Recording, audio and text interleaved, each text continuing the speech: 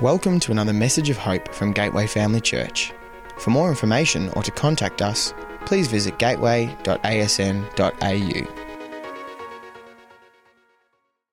Tonight we have a wonderful speaker for you. She is a treasured member of our team here. She has so much wisdom to share with you guys. I'd love to introduce you to Taya.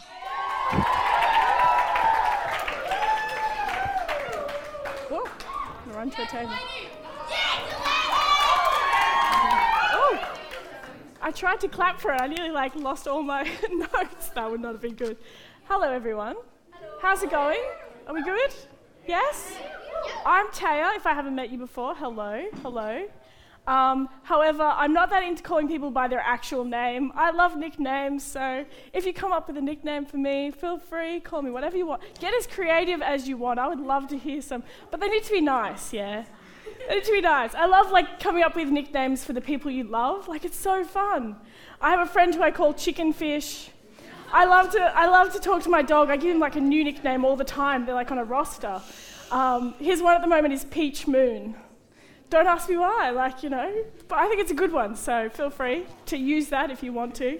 But yeah, nicknames are fun. And I love to get creative with them, that's the other thing. Because I love to be creative. Who loves to be creative out there? Anyone? Come on. It's so much fun, isn't it? I love just, mixing things up just for the fun of it. And I love that we follow a very creative God. He is the creator, I believe. And you might believe that too. And I think he must be really creative because he can take broken individuals like you and me. I know I'm a mess. And he can use us for amazing things in his kingdom. Now, how awesome is that? And God loves to use broken people like us. He doesn't wait for us to be perfect.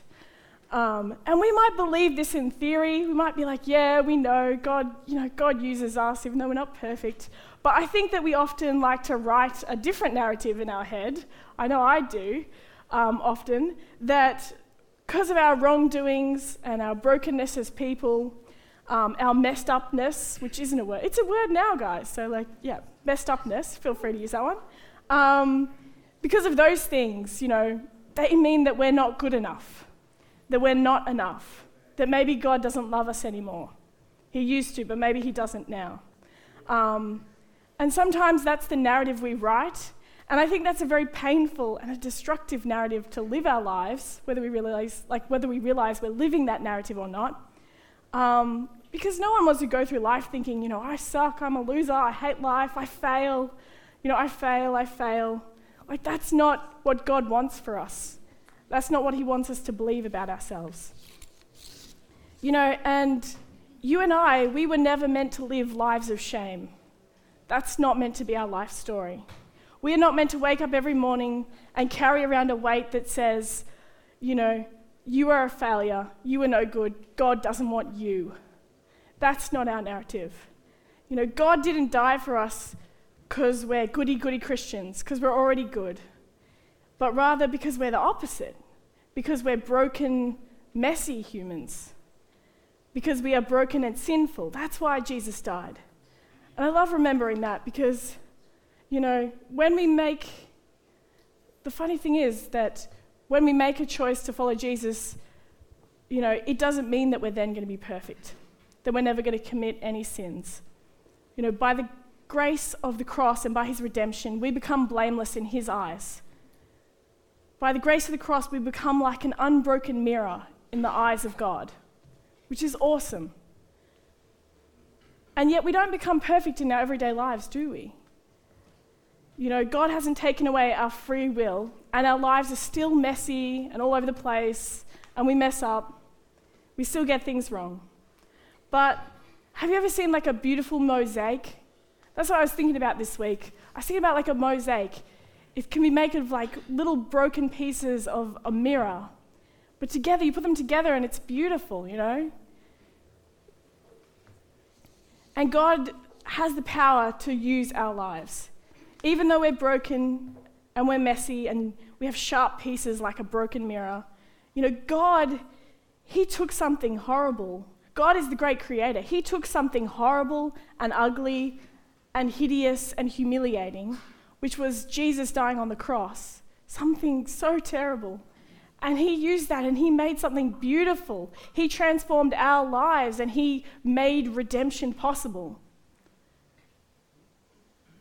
We all experience guilt and we all experience shame because we're not perfect.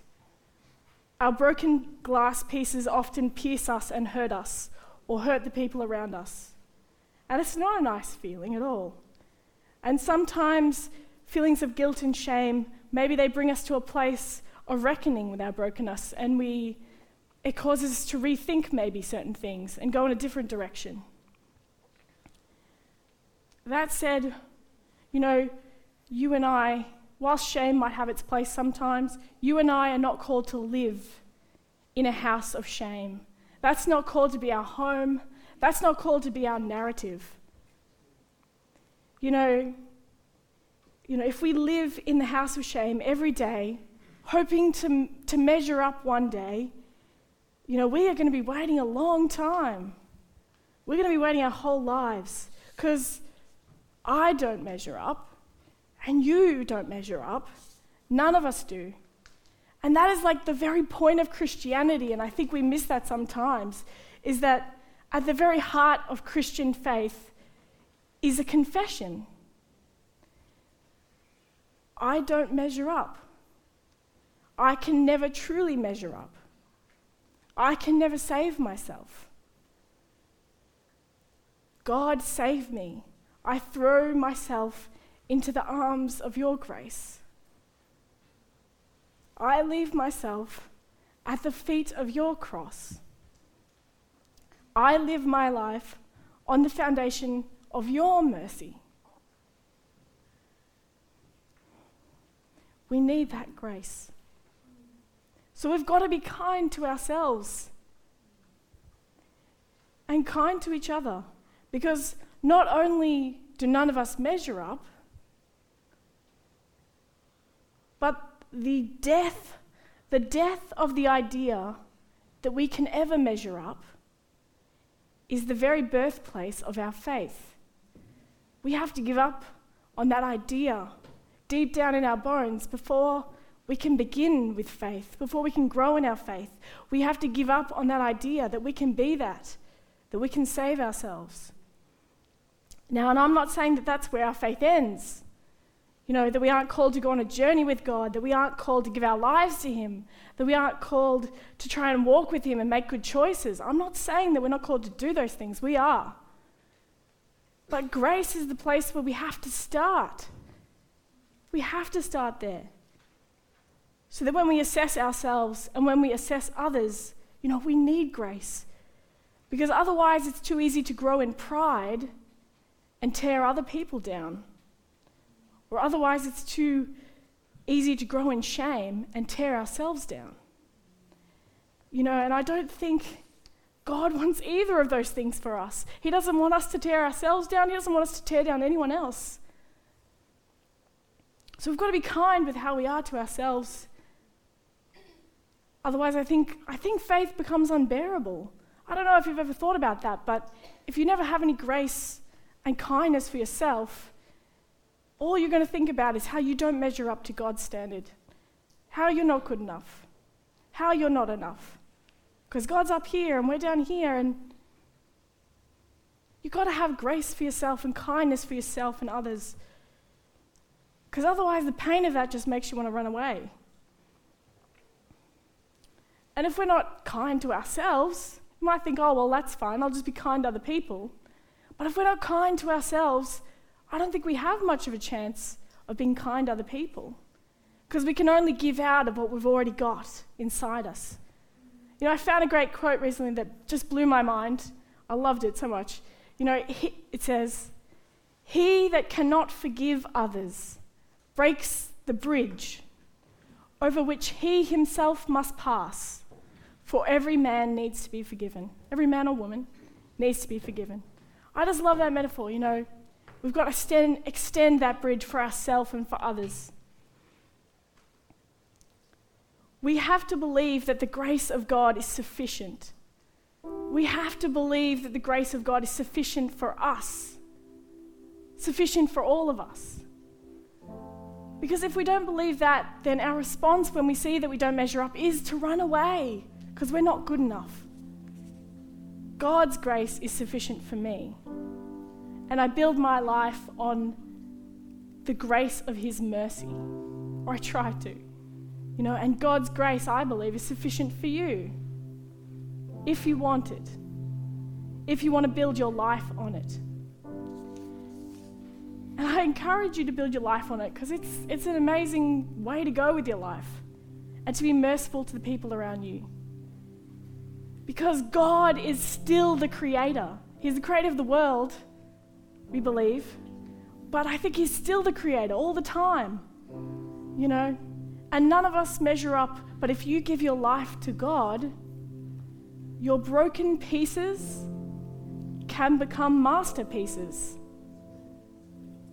That's what God's power can do. I wrote a few lines just to finish. Trying to be creative. God's masterpieces are mosaics, broken glass redeemed by grace. And I hope that for you guys, that you can try and live that out. Thank you.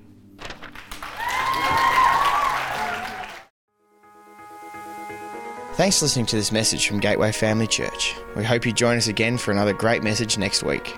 For more information or to contact us, head to gateway.asn.au.